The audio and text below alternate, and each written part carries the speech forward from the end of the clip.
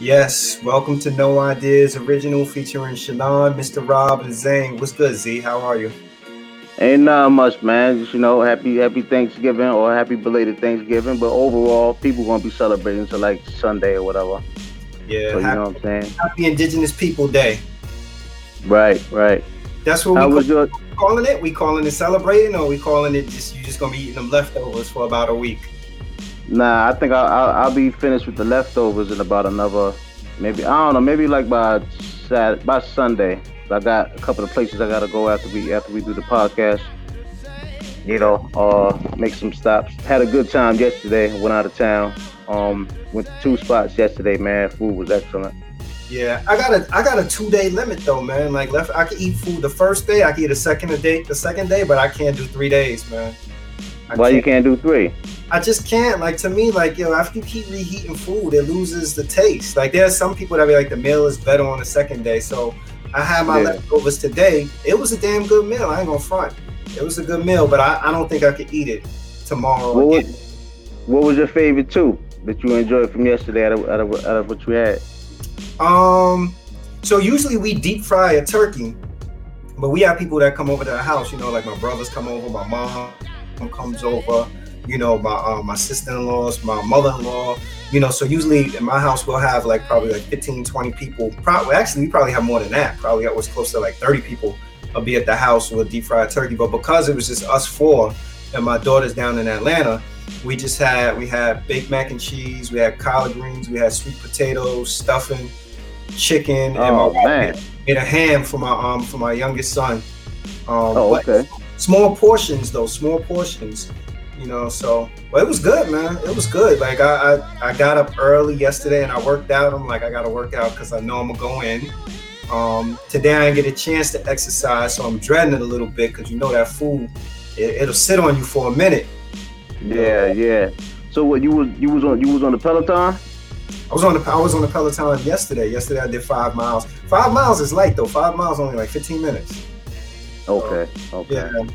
and then I do my regular calisthenics and stuff like that because I already knew I know right now I'm about to sit down and eat thousands of calories and go in. So let Right. me preemptively make sure I get it together. But yo, we got a real interesting episode today. We're gonna speak to Emil Nani in a few seconds. He's actually the founder of Boaz Bikes, which is a Right. scooter company, and then we're gonna talk about two things. One, Dave Chappelle's stand up that's circulating around. I don't even know if it's on Netflix, but I know it's circulating around social media. I think it's called Unforgiven, where he talks about his situation with his contract with Comedy Central and Viacom for Right. the Chappelle show. And then we're gonna talk about the Fresh Prince reunion and Will Smith's conversation with the original Aunt Viv. So Right. should be a good discussion. So let's get right to it. Let me see. Let's bring our guests in. So we want to welcome to the show Emil Nani, the founder of Boaz Bikes. What's up, brother? How you doing? I'm great. I'm great. Thanks for having me, guys. I'm loving it. Thank you. Yo, Thank thank you you. for joining the show. No, man. Yo, look, you're a black entrepreneur. Anytime we have an opportunity to build with a black entrepreneur, it's a good thing, man. So, tell us a little bit about Boaz Bikes. When you founded it and what inspired you to get it started. Yeah, so Boaz Bikes, we're a shared scooter company. Like, if you're living in a big city, you'll see the Birds and the Limes stand-up scooters, and we're just a safe alternative to the stand-up scooter. I started this company back in 2018. Um, Bootstrapped it, built the first prototype, built the app, bootstrapped it myself in 2018, and we're just trying to get it out to the world. I wanted to. I saw somebody fall off a scooter. They were trying to go up a curve one day. They fell off, blood everywhere. The ambulance came out there, and I was sitting there thinking, like, yo, I can create something better than this. I was sitting there thinking, like, man, this guy came out here. He was with his friends, trying to have a good day, and his life has changed forever. And I was like, man, people shouldn't have to deal with that. How about that? Yeah. What are some of the barriers that you came across when you was trying to put together this company, Boaz Bikes? I mean, the big thing, and we're still dealing with it to this day, is the funding, man. It's a crazy world. I'm new to the VC world. My last startup is when I really got introduced to the VC, the venture capitalist world. And that last startup taught me a lot of lessons in life that I thought, we should be able to overcome, with Boaz Bikes. So back in 2019, I mean, we were smoking, thousands of users, and just trying to raise capital, man. It was just extremely tough, especially for people of color. And I went out to California, Silicon Valley, and I'm trying to pitch, and I'm doing all the right things. I'm showing all the right numbers. I'm saying all the right words, and it's just not clicking. So I was forced to go to the public in 2019 and crowdfund our first round. We raised about $400,000 in 2019. Nice, man. And likewise, I'm in that same position now. We're on our seed round. We're raising $1 million. We hope we can close it by the end of this year, Lord willing. And then, hopefully after this, we should have that recognition that we need to be able to raise the right way, like my other brothers and sisters in the tech world, that's a little lighter hue. Yeah, well, it's funny you say that, because I was going to say, what do you see as the barriers when you go out to Silicon Valley? Do you think that's only it, or you think there's other things that prevent us from being able to get funding to get these kind of things off the ground? I think that's the main thing, and I don't think it's intentional, and it could be, but from what I see, I don't think it's intentional. It's just that they've been doing something for so long, and to them it's like, well, we invest in people we know. It's built off relationships, and this whole thing is built off of networking and relationships, and you can't even get in the room with the people that can easily. I mean, people have gotten checks off of less than what we did back in 2019, and now we're here in 2020 with over 20,000 rides and zero reported accidents, and we're still having that same issue. But I think it's more so we weren't invited to the cookout. We don't have anybody at the table vouching for it. So that's what I think it's mostly about. What do you do for proof of concept for something like that? Like, do you go out there and show them, like, look, this is the app I developed? Do you take a bike with you? How does that work? Man, that's exactly what I did. But usually, so when I went out there at the end of 2018 and went out there with the prototype, with the app, with my pitch deck, my investment deck, and just tried to. I was that guy you hear about, in the TV shows and the stories. I was that guy that was trying to sneak into the offices. I remember this one incident, right? I was trying to go see a VC. Now, you don't have a meeting; they're not even gonna meet you. You email them, they're more than likely not going to respond. But so it was like a security gate, and I just had my food in the car. So I'm driving through the security gate, and I'm like, I'm an Uber Eats driver, man. So the security officer let me by through the gate, and I thought I was clean. I was just gonna walk inside his office, like, this is what I have. And then I got to the next level, and there was another security officer at the front desk, and I was like, man, and she wouldn't let me get by. Then I left. Stood outside maybe about 30 minutes trying to figure out a plan. Like, I drove all the way to California from Texas. I gotta go close this money. So I snuck back in and snuck past that security desk and jumped on the elevator. But then the elevator didn't even go up. Like, you needed a key to get up to the wow. It was tough, man. It was tough. That's your pitch, though, man. That's your pitch. If you did finally get in that room, or when you get in that room, that's the pitch, to tell them, like, look, I didn't get in it yet. Yeah. Hey, all of that sounded like the upcoming scenes to the movie Mission Impossible. Oh, man. Nah, but you know what? I definitely tip my hat to you, man, for just not taking no for an answer. You know. Yeah. So where are you currently located? You're located in which states right now? Yeah. So I live in Texas, and right now our fleet is on the road in Detroit, Michigan. I'm in Dallas, Texas, and we launch in Austin, Texas in January. We were in Atlanta before COVID hit, but right now our fleet is only in Detroit, Michigan. We launch in Austin, Texas in January. We're looking at launching to 2 more cities in late March. So what took you to Detroit? So before Detroit, I was operating in a city called Plano, Texas, and I was dealing with the city of Dallas, Texas. So I was waiting on Dallas, Texas to give us our permit. And one of my early investors was like, hey, come rock with Detroit. I'm like, man, Detroit, hold on now. I hear so much about Detroit.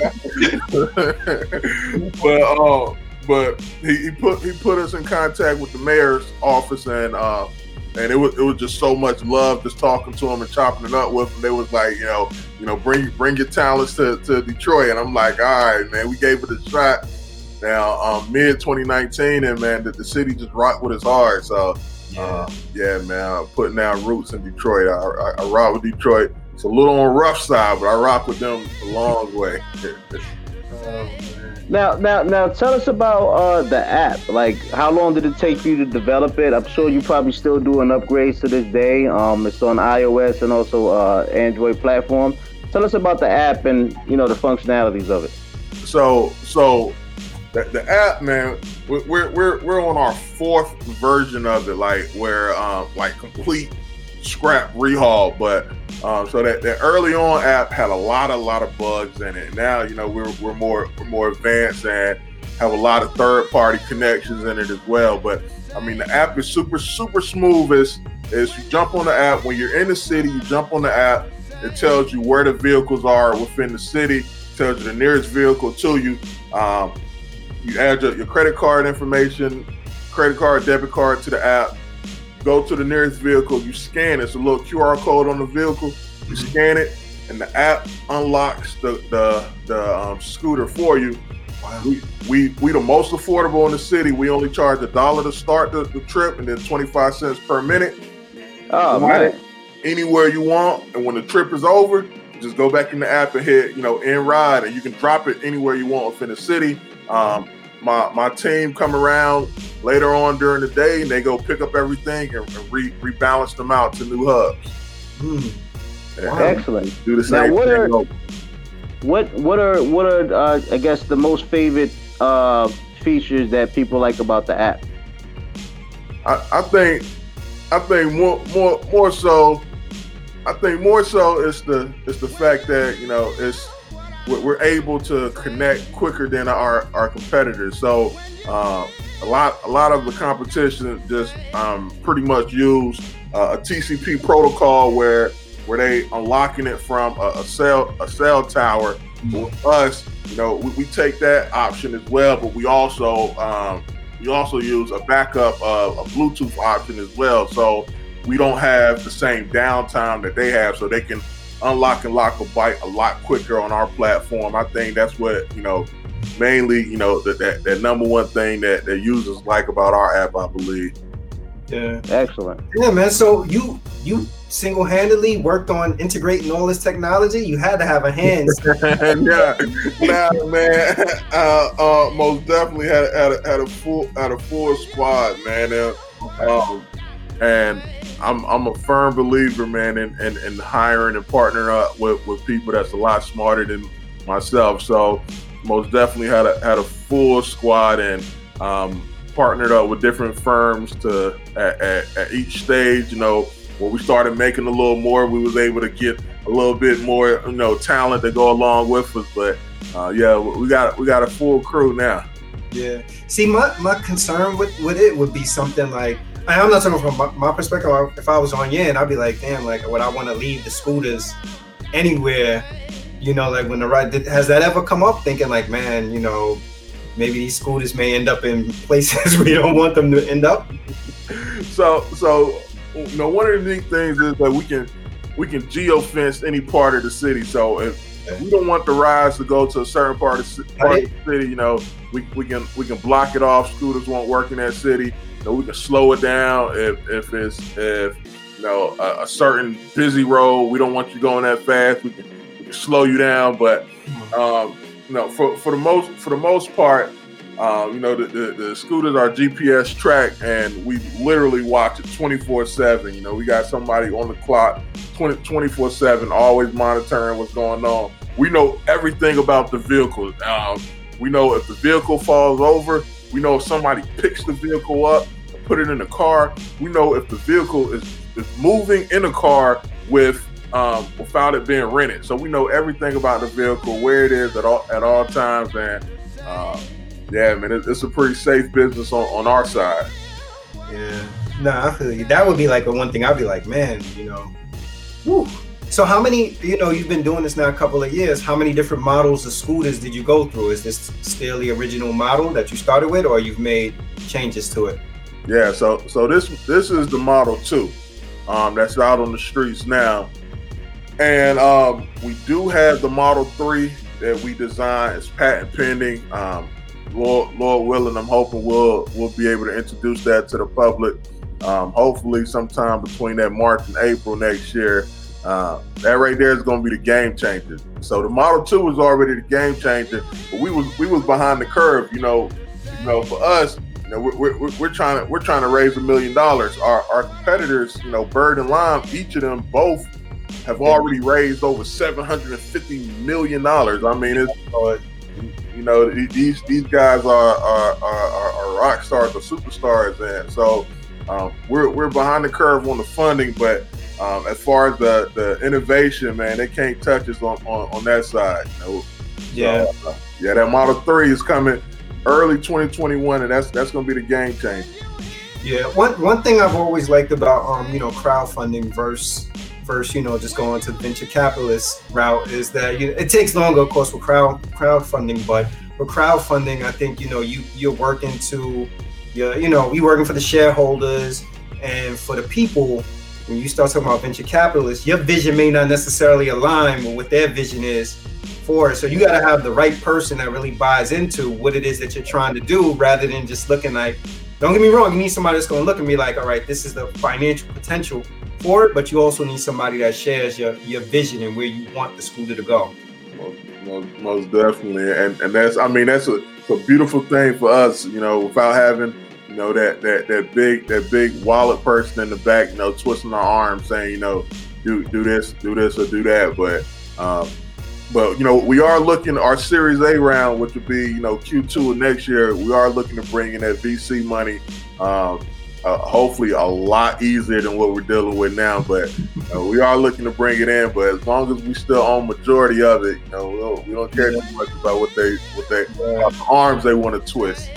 Yeah, I looked at online, like the testimonials for people that have invested, and I was looking, and the trend that I saw was that most of the people that have invested are people who have actually used the scooter, people that are excited about supporting Black-owned businesses. And I'm like, that's again, I think it's slower for the money to come in, but that's also shows that those are people that to me are like very much believers in your service and what you got going on, and that to me, that's to be commended, man. Thank you. Sure.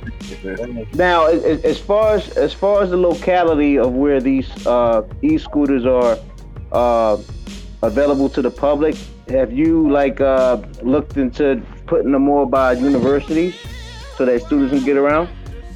Yeah, so man, we looked at the university play hard, and hopefully in that first half of 2021, we'll lock in some exclusive deals. We just seen a competitor pretty much go out of business, mainly because of they had 45 locations, but they were all universities, and just the thought that 2021 could be all virtual. We don't know, right? It's floating out there. It's going to be a lot of virtual learning. So yeah, for us, if we can lock down more universities, that's always the way to go. But it probably won't be beneficial until 2022. That makes sense. What's the requirement for using a bike? I mean, is there like age? You got to be a licensed driver. Do you have to have insurance? How does that work? Yeah, so it's right now it's no requirement. It really depends on the city. When we first started on, we were like, got to be at least 18 years. You have to have a ID. And so when we first started, we had people uploading their ID, and we would verify it and check them. And while Bird and Lime, they did not care. They just want you to jump on it and ride. So we had to make that pivot, to be able to compete with them guys. So right now, it's no requirement. You sign a ton of waivers, check off on a ton of waivers, but no accidents so far. So that's great. Glory on that one. So how does it work on the insurance? And they don't have to have insurance. You guys just insure the vehicles? Yeah. So the vehicles, the rides are insured if something were to happen. But since they sign off on the waivers, really? Pretty much taking all fault. The only fault that we have, where our insurance carrier would jump in is if it's unless some type of malfunction with the vehicle. And since we do not play, now the other guys on the other hand, they it's something else. But we go out there, we inspect vehicles daily. We make sure that we put the safest vehicle on the road. We don't want no accidents. We don't want nobody getting hurt. We don't want no lawsuits. Now, what's the max speed for these e-scooters, for the Boaz bikes? So ours, or does it, I guess, with the different models, they might have different max speeds, I guess. Ours is about 20 miles per hour, but every single city wants you to cap it at 15 miles per hour. So nobody should be riding more than 15 miles per hour. And just about, I haven't seen a city that will allow you to go over 15 miles per hour. So yeah, they have a governor up there where we cap it at 15, so they can't ride no more than 15. Wow. What's the I'm just thinking, like, in terms of, I know I'm located in Connecticut, but I go back and forth to New York City a lot. And when I was in New York City pre-COVID, Revel took over. Yeah. It was everywhere. I was like, damn, like these are immensely popular. But then Revel ended up having all these accidents, like, and all these safety concerns that now anywhere you go in the city, you hardly see any of them out on the road. So I mean, in your industry, and now with you guys doing this, were there lessons learned from the Revel experience? Man, we're the little guys, so we're learning from everybody's screw up. So whenever they screw up, we're making sure we learn from it. But Revel doing extremely bad, mainly because of the accidents. Revel is like the moped style, so you're going a lot faster. So you got it's a higher prone to somebody getting hurt, and then they had a death. Sucks, but they had a death on a Revel scooter. Sorry, but which really just tanked them, and the city don't know what to do. Right now they're debating if they should allow people, only rent out to people that have a driver's license or go through a special class for them. So the more barriers to the entry for the consumer. Yeah, so I mean their model is dying right now, and for us, we just make sure we educate our users when they download the app. It's a how-to tell them how to ride. Our vehicles don't go as fast as those mopeds go. On top of that, we make sure our vehicles don't break down in the road. Some things you have no control of. Another car driving or whatnot. But right. With us in the shared scooter world, our vehicles have side mirrors, turn signals on them. We have the hands-free basket. We're trying to do everything in our power so that the user don't mess up. Give them that safe feeling so that the mess up isn't on their end. Yeah, I saw a Facebook video online, and it was like you guys compared to another scooter, and the other scooter looked like one of those old traditional push scooters. It was electric, but I was like, man, like this is like looking at a Chrysler versus the Back to the Future. But, I was like, man, how long does the charge last on them? Because I also saw that you guys have 2 batteries on it, so that way if one battery dies, it automatically kicks into the next battery. Like, how does that work? No. So that's our new model that has the 2 batteries up there. Ours have the swappable battery. So we were one of the first ones to introduce a swappable battery. Whenever a scooter dies or get low, when it drops lower than 30%, we have the 24/7. Our quick response team members already out there in the field.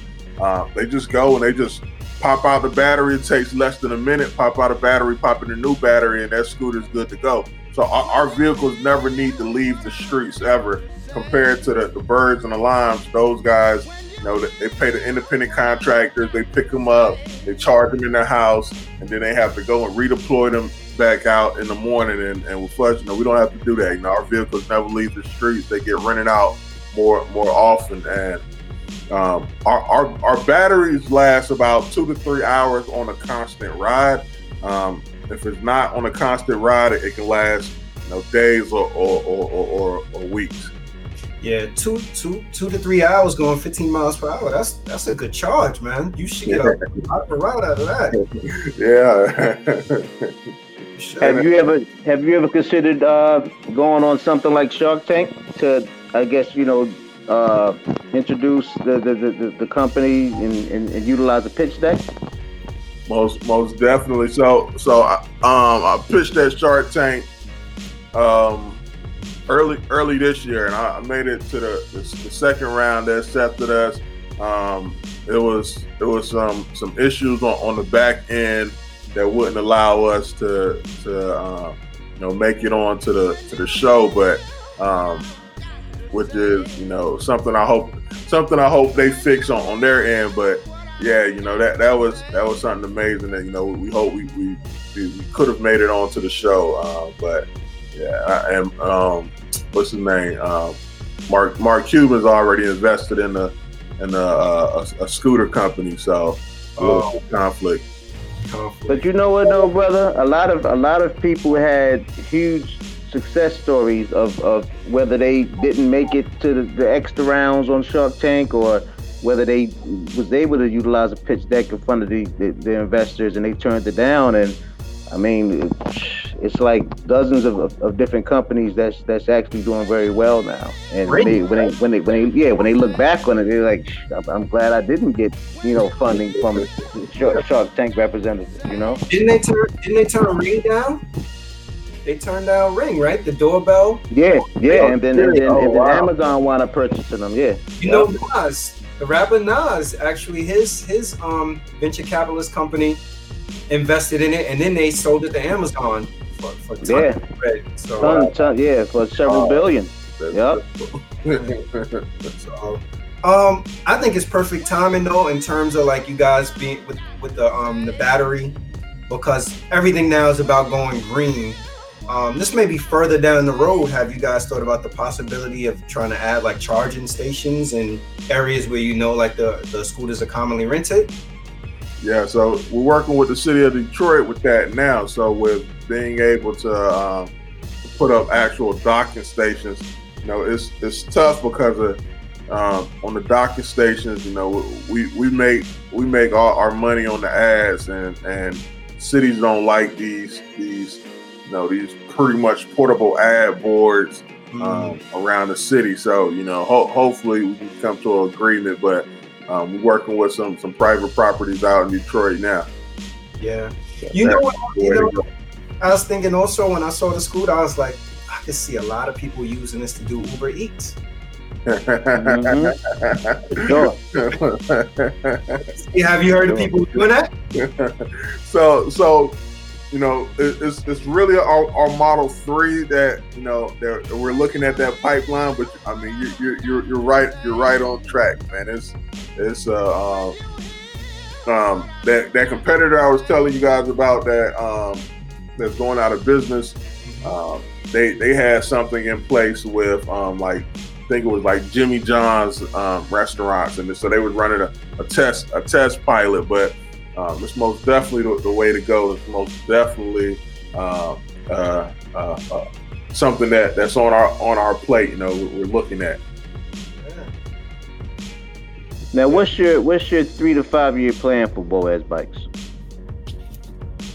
So, for us, more than likely it's going to be an early exit.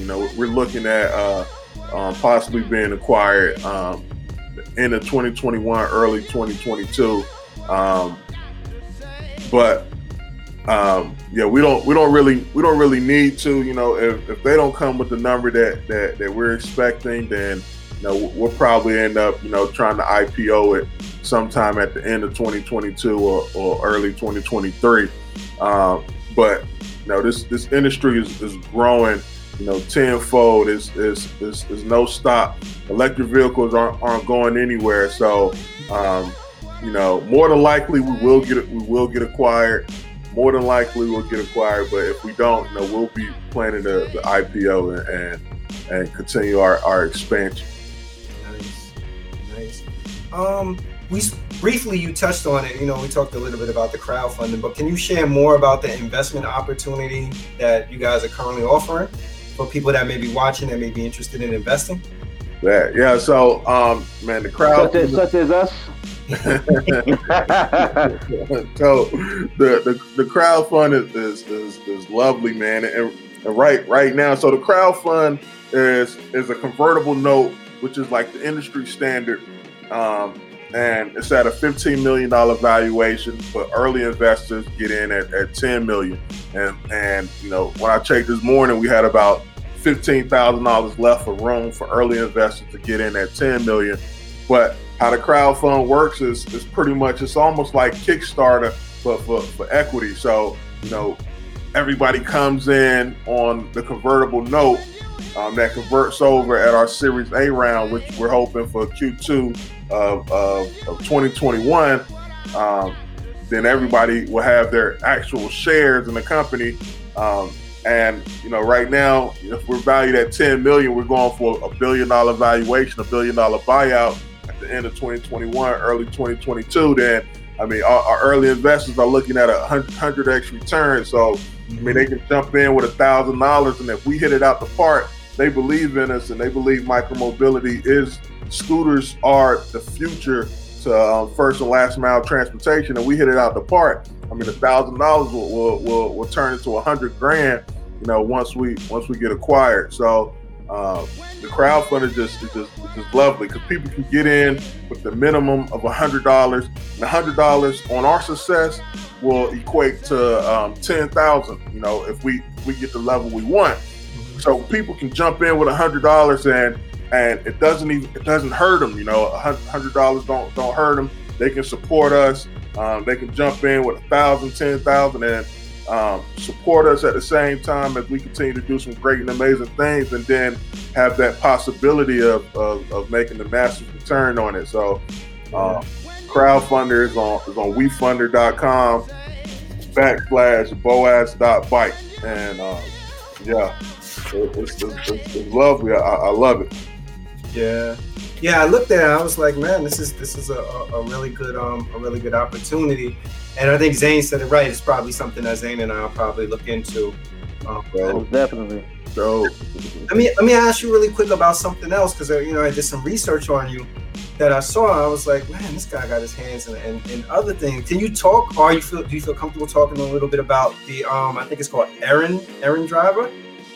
Yeah. So and that's a startup that I learned a lot about the VC world. And so prior to Aaron Driver, I've been a serial entrepreneur. I've been running my own business since I was 17 years old. But everything that my mom was an entrepreneur. She had a retail shop, and everything I've learned has pretty much been from her, from the community. Is not like I did go to business school for marketing and sales, but I was never exposed to that VC world that like, man, you know, they're writing massive checks over here on sometimes not even proof of concept. You know, they're backing people who they like or whatnot, and then they're getting 1,000 and 2,000% return on their money on these startups. So I was never aware of that. But Aaron Driver was it was a company I started out in Dallas, Texas. It was an app that does pretty much everything. You can think of it like Uber for everything. We did rides, we did food delivery, grocery shopping. If you needed somebody to clean your house, needed somebody to walk your dog, mow your lawn, any type of errand that you can think of, this one app did everything, man. And I was just ahead of the curve on it again. And I was just so sure. I had another company that I ended up closing and selling off everything. So I had like $250,000 from there, and I took it and I put it all into it. And I said, it's gonna work. And I'm out there pitching. We had about 200 drivers in Dallas, and it was just tough to raise capital. So I was burning through my capital so fast. And they would say, hey man, you just need proof of concept. I'm like, man, I got proof of concept. I got drivers, I got customers, I got downloads, I got revenue. I'm showing you guys proof of concept. I need a check, help me out. It just didn't pan out right. So ran out of capital in Dallas, but already spent so much money on this tech. We already had the app, we already had the marketplace, the platform. So I took it to a smaller city. And I was running it in a smaller city, about an hour south of Dallas, and we were doing something like $10,000-15,000 a month in revenue. So we weren't making any money, any real money, and nobody was able to write a check for us. But it kept me afloat until I got hit with the Boaz opportunity. That's when I started. So when I saw the guy fall off the scooter, I was running this other transportation startup, but just in a smaller city. And I had to make that decision, like, man, so my plan for Aaron Driver was, all right, it works in a small city. I don't have any overhead. I'm not doing any work. It's my marketplace doing it. My drivers are running the errands. Customers are requesting errands. The drivers stay busy. I'm not doing any work. I'm the middleman. My plan was to take it to all of these small cities that's too small for Uber Eats or too small for a Favorite or the knockoffs that came later on. So that was my plan at the time. Hey, expand this to a smaller city. You get 100 small cities, and now you're doing $1 million a month. Mm-hmm. But when I got hit with the Boaz opportunity, I had to make that decision. Like, man, do I focus on Aaron Driver? Do I make the pivot? I took the pivot. Man, don't let that Aaron Driver go though, man. I said that. I like that. A great idea. Yeah. Yeah, now is that price still the same for the service that we saw that's on the bio for Aaron Driver, or did it fluctuate since then? Yeah, so right now we have it closed, so we don't run no errands anymore. So when I do touch it, which is one of the reasons why we looking for this early acquisition of Boaz, so that I can go out and do more bigger things as well. But when I do touch it again, we'll probably do something around the lines of a monthly subscription service. Yeah, excellent. Yeah, man, that's that. I saw it. I was like, man, that's a really good service. Speak a little bit about proof of concept, because a lot of people don't understand just how proof of concept works, and I've seen it in my experience. Like, it's weird, because some people, in terms of proof of concept, they want to see what the actual product is, and they want to see quantitative data. They want to know your sales. They want to know things like that. But there are some people that take qualitative information, like experience, like, oh, this person had a wonderful experience. These are the testimonials. So from your perspective, when you're going to pitch somebody on these things, like, how do you just have your pitch in mind, like, but how do you get to a point where you're like, all right, I know that this is what this particular investor is looking for in terms of proof of concept? Yeah, so on the whole proof of concept, the proof of concept is all over the place, and it's really based off of the investor. If you look at the two guys who built Instagram. You know, they were able to get a $500,000 check just off of telling them the idea of what they wanted to do, and based off of who they were. You know, so that it goes back to that home tight network. But you know, some people that they'll write the check, you know, just off of telling them, hey, you know, this is the idea. If you have a proven track record behind you, you know, some big investors will back it. But from what I've seen, they want you, VC wants you to do all the work until the point where you really don't need them. That's when they feel comfortable stepping in. Now it's a lot of VCs out there, and angel investors is usually at that first step before you even go talk to the VCs. But and the angel investors will write checks a lot easier, just off of, you know, you can show the testimonials or show them the product that you built. But pretty much nowadays is that if you have a product, you have a company, they want you to do all of the work pretty much. You can't come to anybody with an idea like, hey, I got this awesome idea, I want to start a clothing company.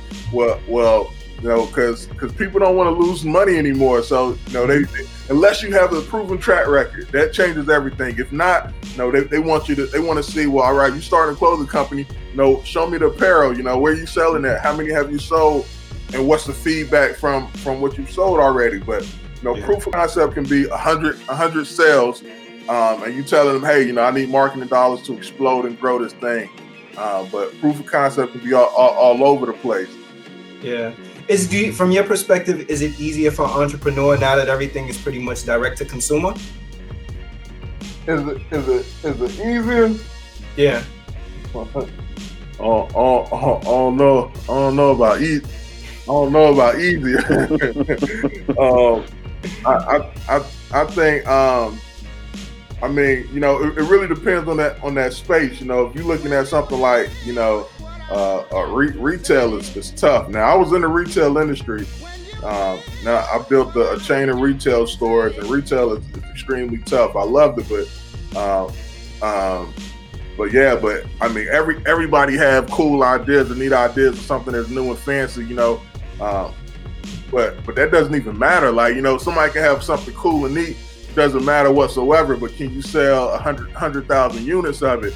If you know that exact strategy on how you plan on selling 100,000 units of it. So, yeah, I don't know if it's easier, but you know, if you know somebody came to me and was like, hey, write me a check. You know, I sold 100 T-shirts, and I'm like, oh yeah, that's cool and all, but you know, people around the corner sold 100 T-shirts, so yeah, you gonna have to come a little better than that. Yeah, I saw it must have been like last year sometimes. It was an Instagram influencer that I think she tried to start a T-shirt company or something like that, and she must have had like 1 million followers. And when she went to sell her T-shirts, I don't even think she sold 100 T-shirts. Wow! I think that was like an awakening. Like, it's not necessarily as easy as what you think it is actually to move your product. So. Emil, we want to thank you. I appreciate you coming on. How can the people get in contact with you? How can they go about investing? Give us your information. Right. So you can find me on social media on iamfet.com. That's IAM_FET.com. I'm on Facebook, Twitter, Instagram. And visit the Boaz Bikes website, boazbikes.com, and yeah, so social media the best way. Might take me a minute, but I'm gonna get to everybody. So yeah. Is that me freezing up? It might be him. Me and shoot me an email. So it's my first name. Tell him to log out. Hey, email. If you're able to hear us, you can log out and log back in. I guess to close out your final statement. Email, you breaking up. So what we could do is, I don't know if you can hear us, but what we could do is we can put your contact information, your social media and everything in the description for the video. Can you hear us? He froze up. Let's see if we could get him back. Yeah, he froze up. But look, for everybody that's watching and listening, like, look, pull up, give them an opportunity, give Boaz Bikes an opportunity. It's a black-owned business, upstart, brother doing something positive.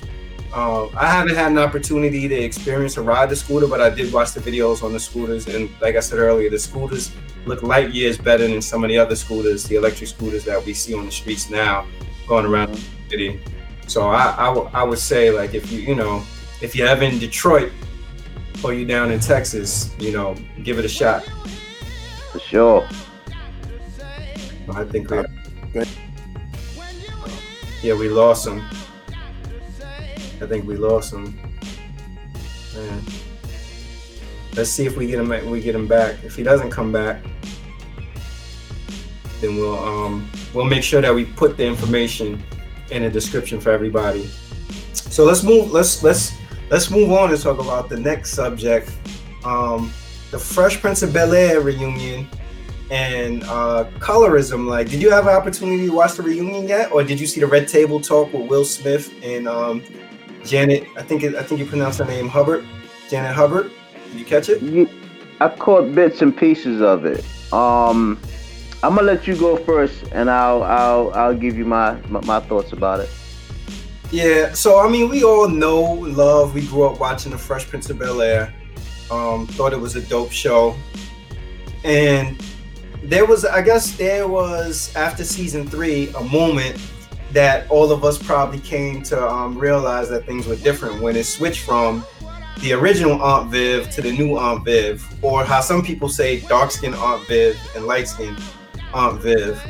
And over the years we've come to find out that the original Aunt Viv had she just had struggles, or she had conflict with Will Smith. So he came back. Hey. My fault, man. I don't know what was going on. No problem. Yeah, give your information again. Yeah, so it's social media is the best way to get in contact with me. IamFet.com. Iam_Fet on Instagram, on Twitter, on Facebook. You just type in IamFet, IAM_FET, and email. You can email me. It's my first name EMIL at BoazBikes.com, and just any social media is the best way, but you can always email me, and I'll most definitely get back to you. For sure.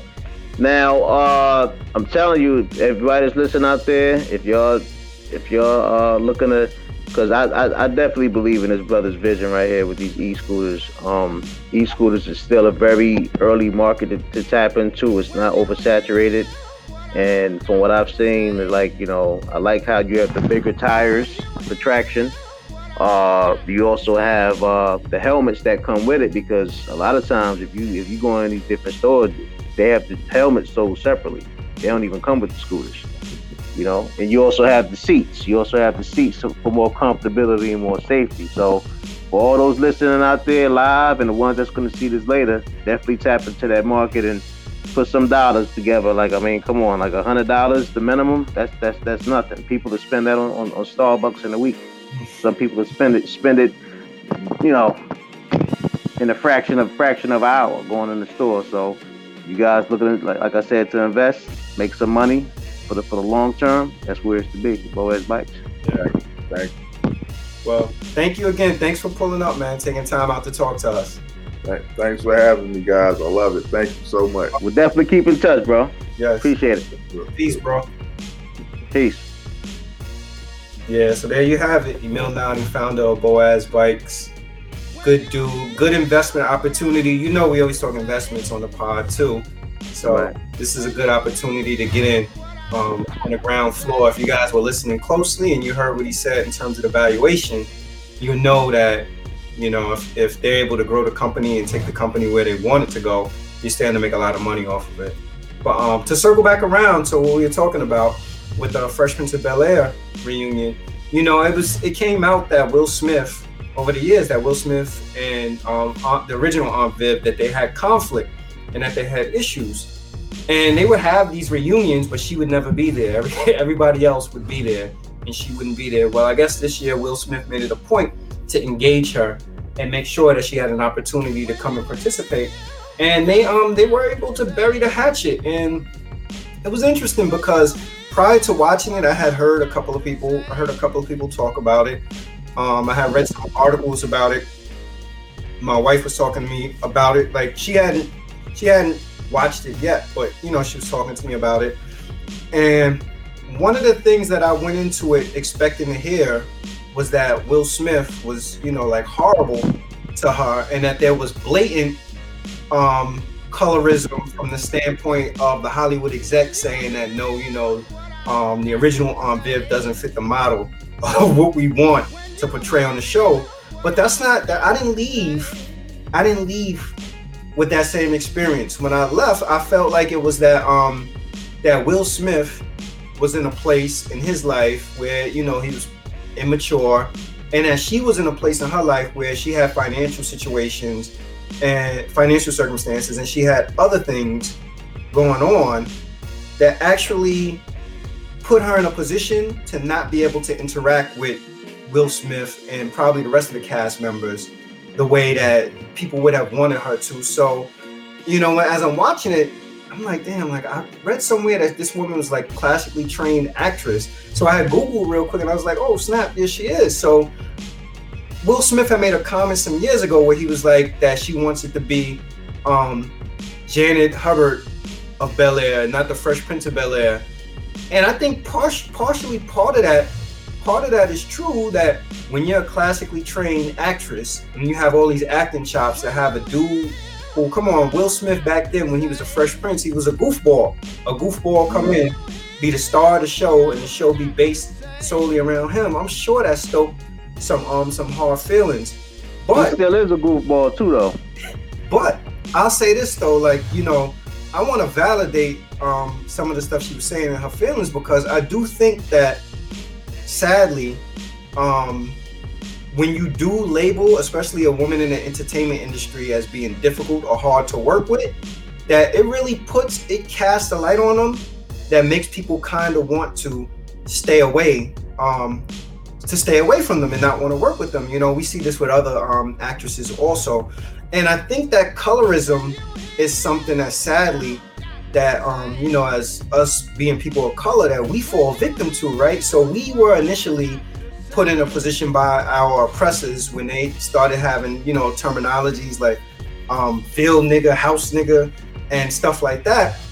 And I think that created in us this internal racial inferiority that we have, where we don't want to be, you know, same way racist and racism is a social construct where somebody wants to be better than.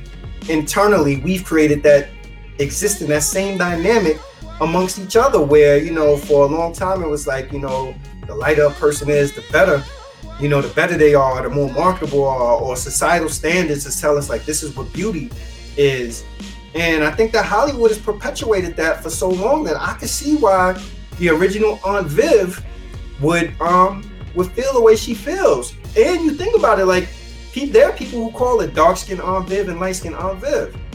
So, you know, I think the lady's feelings around it is valid. You know, like, you can't tell a person how to feel. Now, did Will Smith? I didn't hear anywhere said that Will Smith actually was the one that went to Hollywood executives and told the Hollywood executives, I don't want her involved, I want her out. But what I did hear her say is that the Hollywood executives or whoever was running the show offered her a contract, I think, of $250,000, and told her that she couldn't work for 10 months or something like that, and that her husband wasn't working and she had a new baby, and she couldn't see herself only working on the show and being able to maintain her new home and things like that. So Well, you also remember who the executive producer of that show it was, right? Benny Medina, right? Who? Wasn't it Benny Medina? No, the executive producer. Quincy Jones? Quincy Jones, yeah. Quincy Jones, but Benny Medina was involved with it also. Oh, I didn't know that. Mm-hmm. See, and then another thing too, like you brought up earlier, a lot of the different factors was she was having marital problems. Mm-hmm. She and come on, man, like, and then for Will Smith to put the stamp of approval that she was a difficult person to work with. I mean, he could have used so many different ways to explain that to make it less harsh. But come on, when you affect somebody's income for over 2 decades, that's atrocious. Yeah. So well, hopefully, yeah, Zane. Sorry about that. Go ahead. yeah. So I was saying, hopefully, after they had that talk, Will Smith can, I don't know, because being that he owns, like, Will Smith puts out movies and stuff like that too for the last several years. Hopefully he's able to involve her in some upcoming projects. And also, maybe hit off, well, not maybe, but he should hit off with something on the side. Because, I mean, I'm serious, for over 2 decades of being, like, quote unquote blackballed.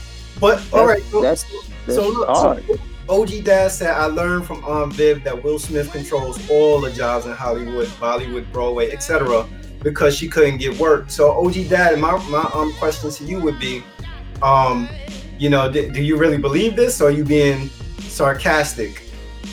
Do we? He's being sarcastic. No, do we? That's OG Dad's signature. He's sarcastic, but he's always right. He's always on time with his comments, though. All right. So Zane, let me ask you: do you think that Will Smith intentionally blackballed her and told people don't work with her?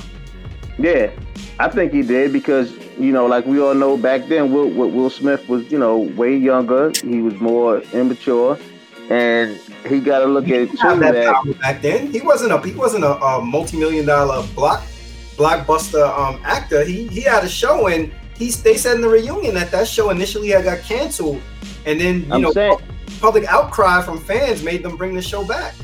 I'm saying, but he still had leverage because he was the star of the show. Aunt Viv was not even the top 4 most popular people on that show. You had Will, you had Carlton Banks, you had the sister, you had the Butler was even more popular than Aunt Viv. So the way they projected it. Jazzy Jeff getting thrown out the house was even more popular. Hold on. So when we say blackball, we talking about blackball throughout the industry. We're not talking about having a person removed from a show, correct? Yeah, we're talking about blackball. Period. No. But I'm saying that was the start. Will Smith had leverage, being that was his show. He was the star of the show. And he mixed and mingled with a lot of people before that show because he was already in the music business. And people in the music business and people in the acting business kind of roll in the same circle. So at the same time, by him putting out that comment, that really damaged her career. I think that was damaging to say. And I think anytime, because black women sadly have to wear the stigma of being angry. So I think that anytime you say something like that, then that makes it far more complicated for a woman to get work. But as far as like the blackballing to a certain extent, like I'm just going by your theory, because Will Smith was the star of the show, to believe that him being the star of the show has the ability to pull strings, it makes me I don't know, because so you ever watch Doogie Howser? Yeah, Doogie Howser MD. Yeah, Neil Patrick Harris was the star of that show. He's like the breakout star. Do you think he had the ability to blackball somebody in Hollywood? No, because he wasn't more of a likable character than Will Smith. That's like comparing apples and oranges. Yeah, I don't know. I think that the part that I feel like Will Smith is responsible for is, like I said, I think anytime you hang on a woman of color that they difficult, then that just literally becomes a situation where it perpetuates a narrative that people have already created about women of color, right? That they angry, they challenge, and they difficult. So that to me, that was damaging. That was damaging. But I just don't see Will Smith as going around, You know, maybe inadvertently by offering up a comment like that, but I don't see Will Smith going around and being like, yo, what? She about to be on Broadway? Nah, hold up. Call up such and such. She ain't getting that gig in Cats.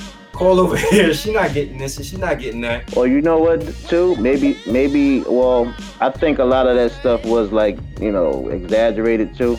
Because at the end of the day, after her doing all that, you know, top tier stuff back then, before she even got onto the show, I mean, come on, she had to have some type of people in her corner. So if she just, like, you know, she was classically trained. This woman's a classically trained actress. That's what I'm saying. Yeah, she had people in her corner, but so she can't base that all upon Will Smith. Number one, then number two, it's always two sides of the story. She might have been very difficult, more than people know. You know, she acknowledged. She acknowledged that she wasn't the easiest to work with, and I could imagine, like, think about it. You have these acting chops, and you come on to the set, and you ready to get into character and do all these roles, and this dude rolling around on the floor with his Fresh Prince and Jazzy Jeff antics.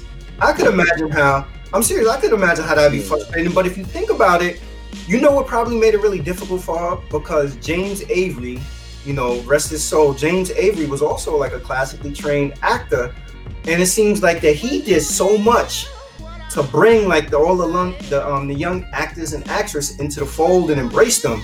So maybe he was more open, and maybe she may have been standoff at the time based on everything that she had going on at home and all these different experiences and everything.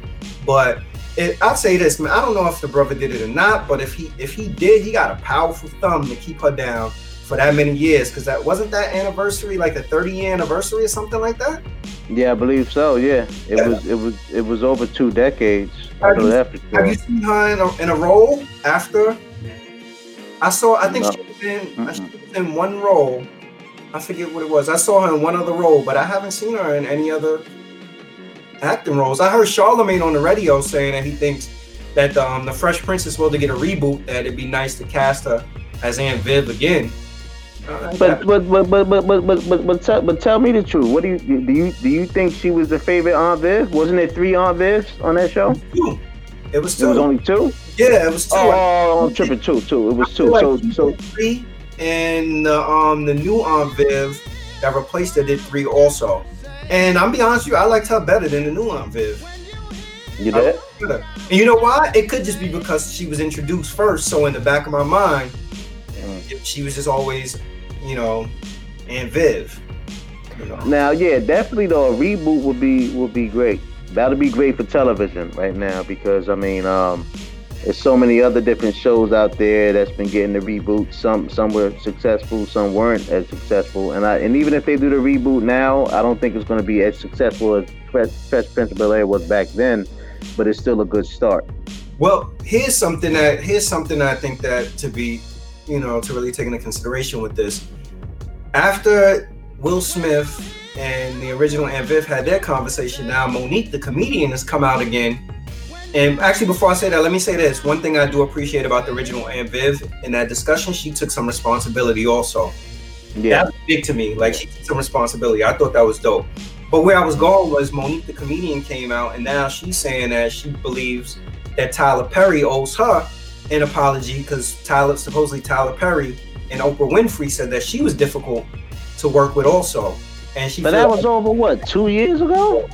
I mean, look. If we saying that Will Smith, I want you to really think about what we saying. So we saying that Will Smith, an up and coming young man that was at the beginning of his acting career, shut her down for that many years and limited her role for 30 years.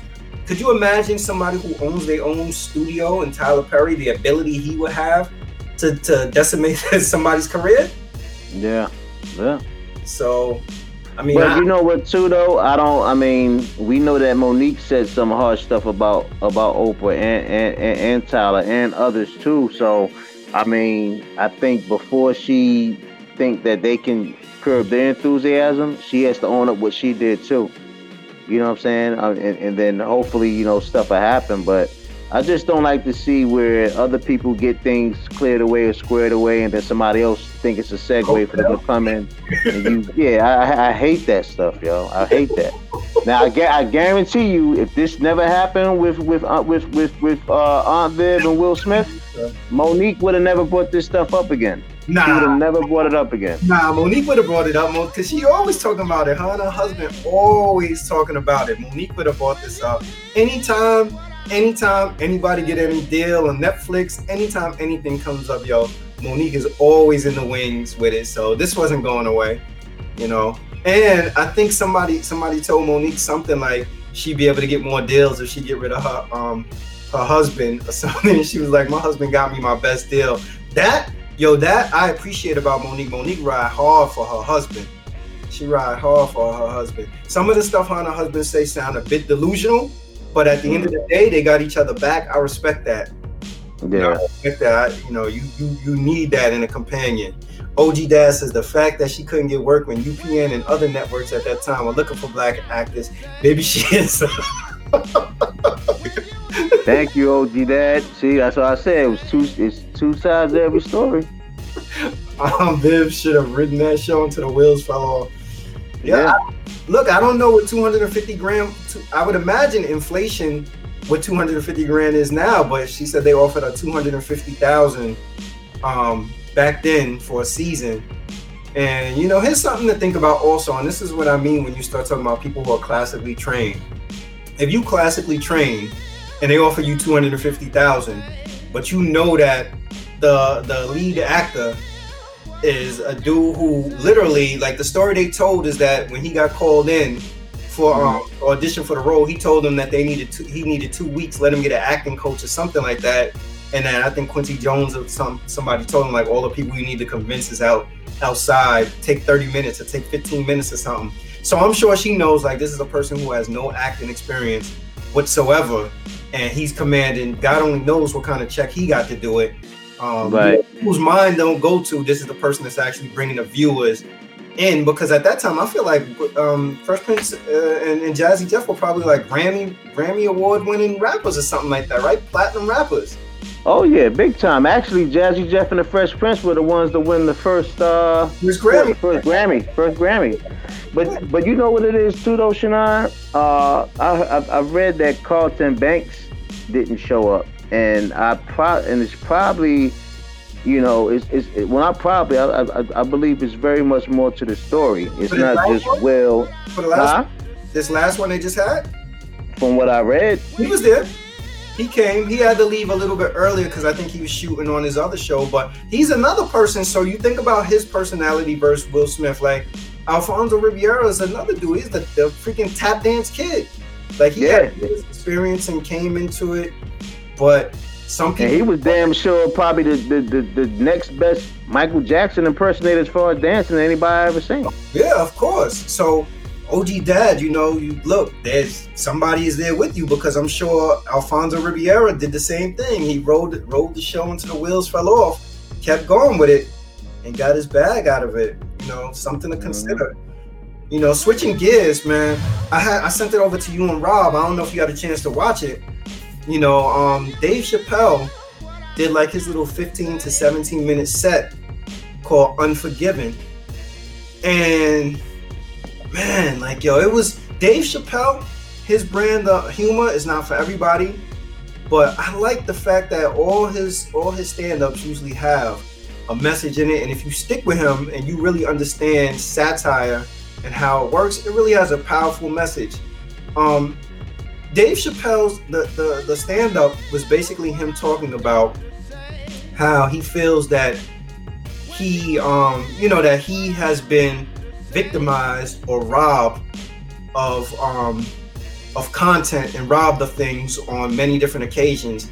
And he set the stage by talking about his first experience, that he was a young up-and-coming comedian that was 15 years old, and he had a joke that he was doing, and an older comedian asked could he use the joke to go to audition. And he said, he told him, sure, you could use it. And then he said that he was going to perform at a comedy show. The older comedian opened up before him and used the joke again. And then he said to him, like, you know, stop saying my joke. I'm gonna need my joke back. And the older comedian offered him $50 for the joke, and he was like, "Nah, actually, I'm trying to come up. I need the joke." So the older comedian told him, "I'll just take the joke," and took the joke from him. Then he said he had another time we was playing 3-card Molly, and I think he said he had like $50 to his name or something like that, and that they end up taking his money. But this is where it gets interesting. He was like that he had stood and he watched the people play the game, and that he saw what he thought was people losing, and that he thought he knew what the card was, and that all these people were around, you know, I guess like hyping it up, and that he was in on the game, and he lost, and he realized that those people were in on the game also, and he used that, which I thought was brilliant. He used that as an analogy to segue into when he was sitting in a room and he signed his deal with Viacom, Comedy Central, for his show, and that everybody in the room was telling him this is a great deal. But he was saying, like, what if they were in the game also? Long story I think short, they were. Yeah, long story short, he ended up signing the deal. And what I appreciate about him saying and signing the deal, to me, so many people sign these deals, these bad deals, and then solely act like that it's the other party's fault, that the other party took advantage of them. What he acknowledged, and that stand up to me, he was like, you know, I was an expecting father, my family was young, I needed the money, and you know, that's why I did it. So to me, he gave background information. I always say this all the time, even with rappers and stuff. We always get put in these positions and sign these deals based on the fact that we want to change our circumstances faster. That's why I think we're quicker to sell off our content than some other people. So he signed a deal, and after he signed a deal, you know, some time went by. We all know that eventually he didn't want to do the Chappelle Show anymore. So he said that people were telling him, well, just create another Chappelle Show. And that he thought about it and was like, yeah, I will create another Chappelle Show, until he realized that they own the Chappelle Show in perpetuity. And that they were streaming it on other services. So I've seen the Chappelle Show on, I don't know if it's on VH1 or BET. I know it still comes on Comedy Central. Netflix got it. And he said that with his deal with Netflix, he said that he told Netflix, could they take it down because it makes him feel bad. He said Netflix took it down and stopped streaming the Chappelle Show. So he ended the stand-up by saying he's asking people to boycott the Chappelle Show. I just think overall, Dave Chappelle created his own monster, and you definitely brought it up by him signing that contract. And you know, not all money is good money, number one, and number two, if you sign a contract, get a lawyer, right? But then you can get another lawyer to watch another lawyer. You don't. I mean, come on, like, I mean, Dave Chappelle been in the industry long enough to know what's right and what's wrong, and how many other people fell victim to bad contracts. Like, look at all these other comedians. Look at the situation that happened with Red Fox, one of the funniest people ever besides Richard Pryor. Yeah, and he damn near died dead broke. Well, here's something to think about though, Zane. Like, realistically, like, I think so. We think in the context when we talk about contracts, we talking about like these entertainment contracts. But I think there's not. All of us at some point of time have signed a bad deal. I know that I've signed a bad deal. I signed a bad deal in the you know, I think like a car that I financed. One of the first cars that I financed. The interest rate was crazy. You know, we all sign bad deals when we get on social media platforms. Yeah, it takes all of our freedom away and privacy. Yeah, but you know, in a more contextual sense, you know, like signing that deal at that time, you know, I'm signing it because it was in my interest. I'm like, I'm young, I really want this car, I want to be doing this and doing that. So at that time, I don't know if people think through. You know, they think through all of this stuff, the intricacies of the deal in its entirety, and I think that that's what puts people in a position to have to live out these deals. Now, one of the things that I've always said is I can't understand how all these entertainers and all these people continue to get caught in these bad deals. But I think the other part of it also is that seems like the standard entertainment contract is a bad deal. And the best deal that you could get is one that's not as lengthy, like a short deal. Yeah. And some of us, and to be frank, like some of our circumstances dictate where we're in a position where honestly, we don't believe in our product more than somebody else, right? So like if I came right now, us three, we went to somebody and we pitched this show and was like, this is what we doing. And it was like, here's the bag that we want to give you or whatever it is, right? And we look at it and be like, man, this is good money. This is good money. We're looking at it and saying that this is good money. They're looking at it and saying the money that I'm giving them is only going to cut into a profit of potentially what I could make. And I think that that's one of the challenges that we have, that we don't see the full potential of how something could be monetized. Yeah. Plus, how many years you think the Chappelle Show been out? I don't know. It's been out a while. It's been. Look what OG Dad said. You're right, OG Dad. You're right. It's should have brought me in the room. The Chappelle Show has been on for many years, and I'm sure that the revenue, because it's in syndication now. No, see, the fact that I was about to say is because back then, the main thing that was getting streamed was music. It wasn't actual like content that had to do with shows and cable and stuff like that. That was more like, you know, you have your reruns and stuff. You have a lot of new episodes, but the streaming stuff wasn't as popular as what it is right now. Mm-hmm. So even when Dave Chappelle signed that contract, I don't think he had in mind the future of what stuff is going to be as far as streaming and how streaming plays a major part of people's revenue right now. So once Dave Chappelle was like, damn, and you know, COVID and all the stuff going on too, he like, damn, it's like he can't go. Yeah, he's missing out on all his money. So now Dave Chappelle's really more mad at himself than he's mad at anybody else that's actually putting out his content. But of course, Dave Chappelle's the one that is actually brilliant enough to still make it work out later on. Like, I mean, okay, they have the Chappelle Show on stuff. All he has to do really is go to the court, pay to get his last name changed, or do whatever, mix it up. No, seriously. I mean, that's the only way that he can actually get full intellectual property back to what he wanted his stuff to be. And also, I think once he does this, it's going to probably be bigger than all the stuff that he ever did back then.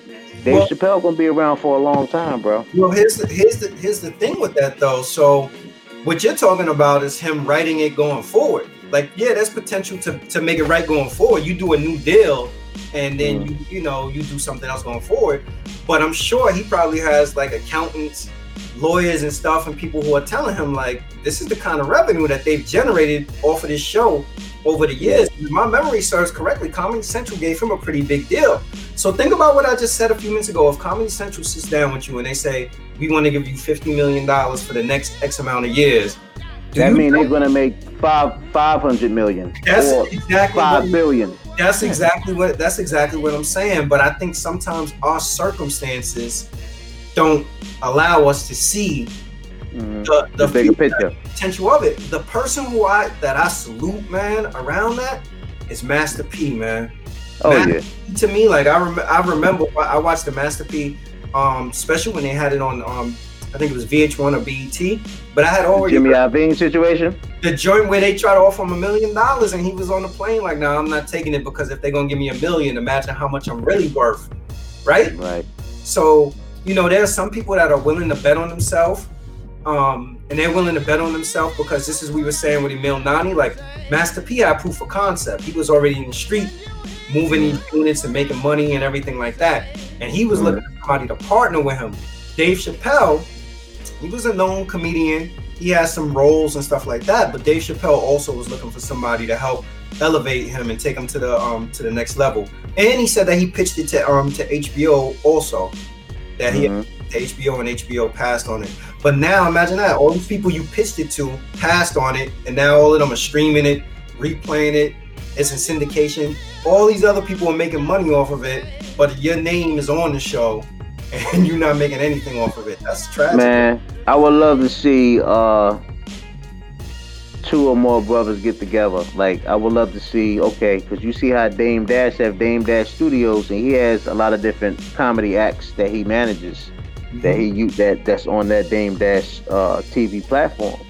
Say if whether Dame Dash and Dave Chappelle get together, or titles. I mean, to boost titles, because you know titles, like they offering like a lower rate right now for just to get subscribers. Imagine if Dave Chappelle just has all, like, once he reboots the new show and do whatever, he has to change his name, whatever, and all that stuff would be on Tidal. You know how much Tidal stock will go up, or Tidal content as far as subscribers and viewership.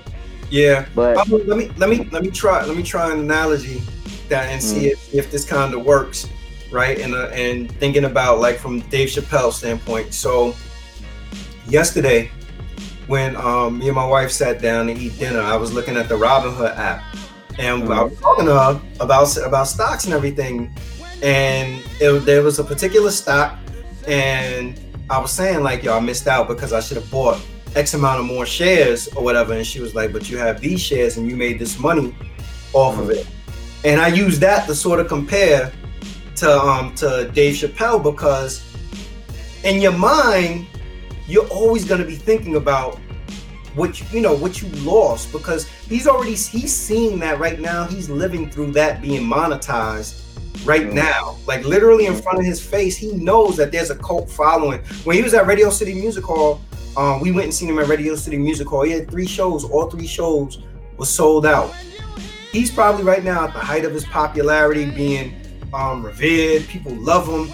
Them shows are etched in stone. Like, to this day, there are people who still watch Richard Pryor's sketch show on YouTube, right? This is his most, probably the body of work that he's most proud of. His comedic sketch for Rick James and Prince, arguably, incredible. Like people look at that like this is comedic genius or whatever. Genius. Yeah. And to think that this is gonna have to live on for years, and people are gonna be coming up to him saying, man, I love when you did the comedic sketch where, when you play Rick James, or when you did this or you did that. Those 2 sketches I love on the Chappelle Show, but there are other sketches that, to me, that were better than that. And to make money off of that in perpetuity I'm sure that's gotta hurt, man. You know what it is too, though, Shannon? Dave Chappelle is so slick with it. Even though he feel that he's getting messed over by the content that's already out, that's being shared on these other networks, Dave Chappelle probably didn't even put out his funniest stuff yet, and that's what I'm thinking. Dave Chappelle is that slick with it, because Dave Chappelle probably, after he signed a contract, and he might have spoke to his close inner circle or whatever, and as he's developing these new shows for the Dave Chappelle show, somebody might have told him, whether his spiritual advisor or whoever his main advisor is as far as business, his business manager, he said, hey, don't even put XYZ out. Save that just in case if things go sour. So right now, he's a hell of a deal with Netflix, though, I heard. Yeah, but I don't think he put out his funniest stuff yet. I think he still got that in the archive. I've been satisfied with them. I watched the Kevin Hart joint, Kevin Hart's latest stand-up yesterday. I can't get into Kevin Hart, man. Like, Kevin Hart is not funny to me. I'm not a big fan of him either. But you know why I watched it? Honestly, I watched it because on social media, people have been going crazy and saying, like, yo, it's terrible. They didn't laugh one time. It's his worst stand-up ever. And just like you said, like, I'm not a big fan of Kevin Hart. I watched it and I was like, I don't really see anything different here than anything that he's ever done before. Maybe his time is just now starting to be up and it's moving on to somebody else. But it wasn't terrible. It wasn't gut busting funny. It was just Kevin Hart being Kevin Hart. He got a bad too. Kevin Hart. Oh yeah. That was the reason why Monique got pissed off, because all of them got them crazy deals, and she said Netflix only offer her $500,000. Now, the crazy thing about it is, I remember her and Charlamagne arguing back and forth like crazy over it, because Charlamagne was saying to her, the analytics show like how many concert seats you sell, how many views. And then the funny thing, she wanted to debate it, but I believe that Netflix already had a Monique stand-up on Netflix. So if they already had one of her old stand-ups on Netflix, they could see the analytics and be like, this been streamed X amount of times. Yeah, so they knew what it was. But she also said that they had built in a clause where they told her like she couldn't use those same jokes for a year or something like that or whatever. So, oh man, that just seems like how these people are doing business now. Like they want to own outright everything. Yeah, but I mean, shout out to Dave Chappelle. Hopefully, things will work out for him, and whatever next business endeavor he has as far as comedy, it will be way bigger than what he already put out. Yeah. The OG Dad says very, very mediocre. Kevin Hart stick to movies. Yeah, it was. I've never thought. Honestly, you know what the funniest movie I ever saw Kevin Hart in? Paper Soldiers to me. I thought Paper Soldiers was hilarious. I remember saying that. I just vaguely remember what happened in it. The one Dame Dash, where it was him, Dame Dash, Beanie Siegel was in it briefly. Maury was in it. Capone was in it briefly, and they were going around. They would like breaking and entering stuff in Philly, breaking into people's homes. That was to me like one of his funniest movies. But I'm just not a big Kevin Hart fan. The one stand-up I did like by Kevin Hart is the joint where he was talking about his dad with the all right, you gonna learn today. That's the only one I like out of everything, because the way that I found out about him was years and years ago when he was on that atrocious movie Soul Plane. I couldn't get past the first 15 minutes of that movie. That movie was terrible. You know what's Look, man, now if you think about stand-ups, the difference in stand-ups, like stand-ups I feel like years ago stand-ups were much more, they stood the test of time than some of these newer stand-ups. Like you could still turn on the TV and watch Raw, Delirious, Richard Pryor, Live on Sunset Boulevard. Like some of those stand-ups now, like the newer stand-ups to me is like the shelf life on them, you can't how you call it, like even like Smart and You So Crazy and stuff like that, those stand-ups are like quality stand-ups. Some of this other stuff now, like right now, honestly, I probably couldn't watch Kings of Comedy right now. And I like all of them. That was the one with Steve Harvey and Cedric and rest in peace Bernie Mac and them, right?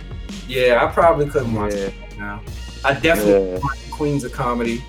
I saw Mike Epps in concert before. I don't think I would ever want to see anything he did again. Well, didn't they say that Eddie Murphy's supposed to be coming out with another stand up? I heard he was. He probably afraid of a bomb. Nah, I think Eddie Murphy will do good. I don't know, man. I like Chris Rock, but I like Chris Rock stand-ups. Man, Chris Rock always talks that political stuff, and it makes you think, like, damn, like this dude, even though the stuff is funny, it's actually the stuff that he says makes sense. See, Chris Rock always been on point with that as far as his delivery and thought-provoking content. Yeah, he I think one of my favorite joints from him was, you ever seen the joint where he was like, niggas come out of jail and got more respect than somebody who went to college. Yeah. I've seen that. Yeah. Masters, huh? So right. You go whoop my ass. Yeah, man. Like Chris Rock. I don't know what happened with Cat Williams. Like, I don't know what's going on with him. Yo, we seen Cat Williams in concert also. It was okay, but it wasn't, it's not something I would ever want to see. Shannon, you can't compare regular funny to extra classic comedic performances. Who was on first still funny? Yeah, that's true. Like the comedians we have before, they were legendary, true comedians.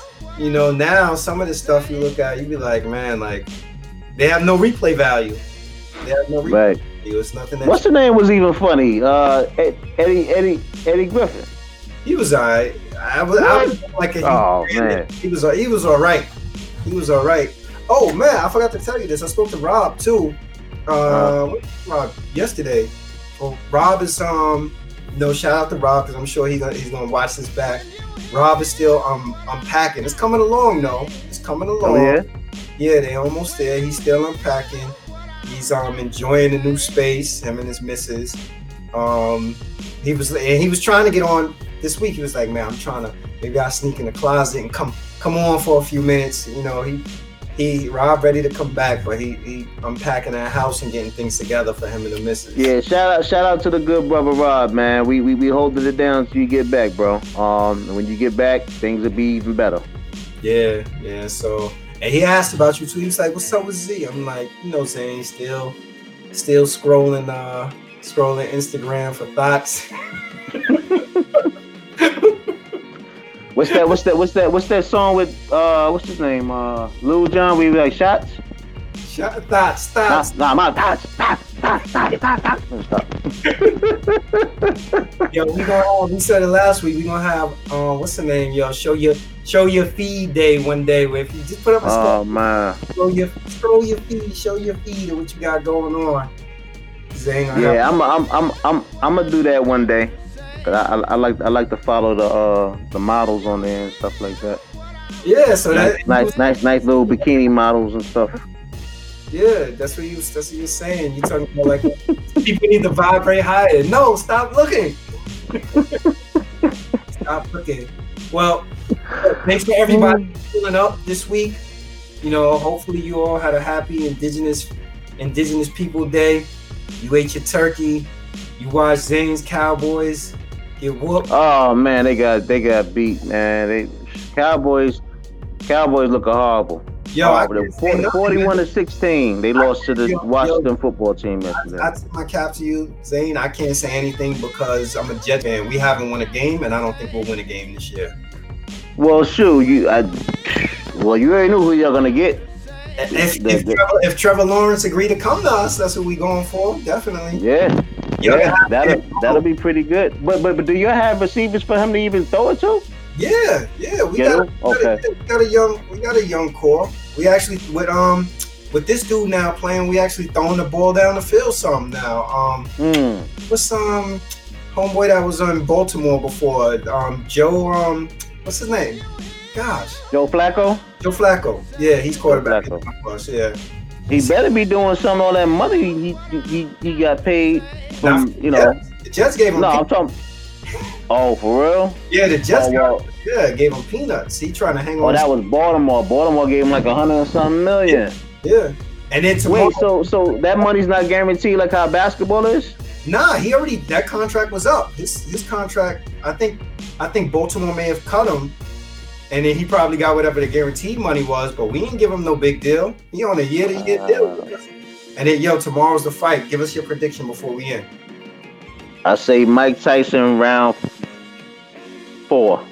Mike Tyson round 4? Because there's only 8 rounds in that, but I would say Mike Tyson round 4. The highest that'll go is 5 rounds. I predict the first round, Roy Jones gonna be running around trying to get Mike Tyson winded. Tyson gonna put him in the corner, hit him with a couple of jabs or hooks in the rib, and then by second round, Roy Jones gonna be doing the same thing, running around, trying to establish the jab. Tyson gonna hit him with. I think Tyson gonna drop him in that second round. Then I think Roy Jones might be able to get himself together, but for 3, but then 4, that's it. 5 max. Well, look, I believe the Black Lives Matter belt is on the line for this fight. The Black Lives Matter belt. I think that's what they said. The Black Lives Matter belt is on the line. Hey, but so they have do they have a decent undercard? Like, I'm sure it's people that we don't know, but Nate Robinson. Nate Robinson, the basketball player? You lying, yo. You serious for real? Nate Robinson is fighting a YouTuber. It's supposed to be a rap concert, and I think Badu Jack is fighting somebody too, I think. Wow. Yeah. I was looking at something a couple of weeks ago. They said Tyson is really trying to bring this stuff back. Like, he's looking to get football players, basketball players, people from different sports to get into the boxing ring. Here's my prediction. I'm saying 3 rounds, and I don't think it's being scored either. I'm gonna say 3 rounds, and I'm gonna say it's gonna end in some kind of TKO, but a TKO from somebody on the stool where they didn't tore their Achilles or up, or it's gonna be a whole lot of rubbing down of Bengay and icy hot and all kind of other stuff or whatever, because I just don't want to see Mike Tyson bite off this dude's ear or something like that. Mike Tyson at this point now, Mike Tyson probably gonna roll up and get high before the fight. There's no drug testing for the fight. They already said that too. He'll roll up, get high before the fight, go in there, and just probably go off and be winded by the third round. I'm telling you, somebody gonna be like, they can't continue. Wait, so Tyson said he's gonna roll up before the fight? He gonna smoke before the fight? He didn't say that, but oh. And they said they specifically did no drug testing because they know that Mike Tyson likes to smoke frequently. So that's what's his name? Look like he smoked too, though. Roy Jones look like he smoked. Yo. I tell you what, though, Tyson better not sleep. I mean, I'm not saying Roy Jones is no sucker. Like, if Roy Jones get 1 or 2 good hits in there, Tyson can, back hit the mat. But I just think Tyson just has more to prove. Tyson's like, he don't like if Tyson loses this, it's like he might jump off a bridge or something, yo. I'm serious. Like Tyson. If Tyson loses to this, he can't have no excuse, bro. Tyson ain't before. Roy Jones got to go that chin now. Yo, look at this. Monique should have asked him to allow her to tell jokes at the fight. Oh my God. Not for the amount of money she want. That's more than the whole promotion, probably. Yeah, man. Monique, the type that just can't be never satisfied, yo. That's what I think it is, yo.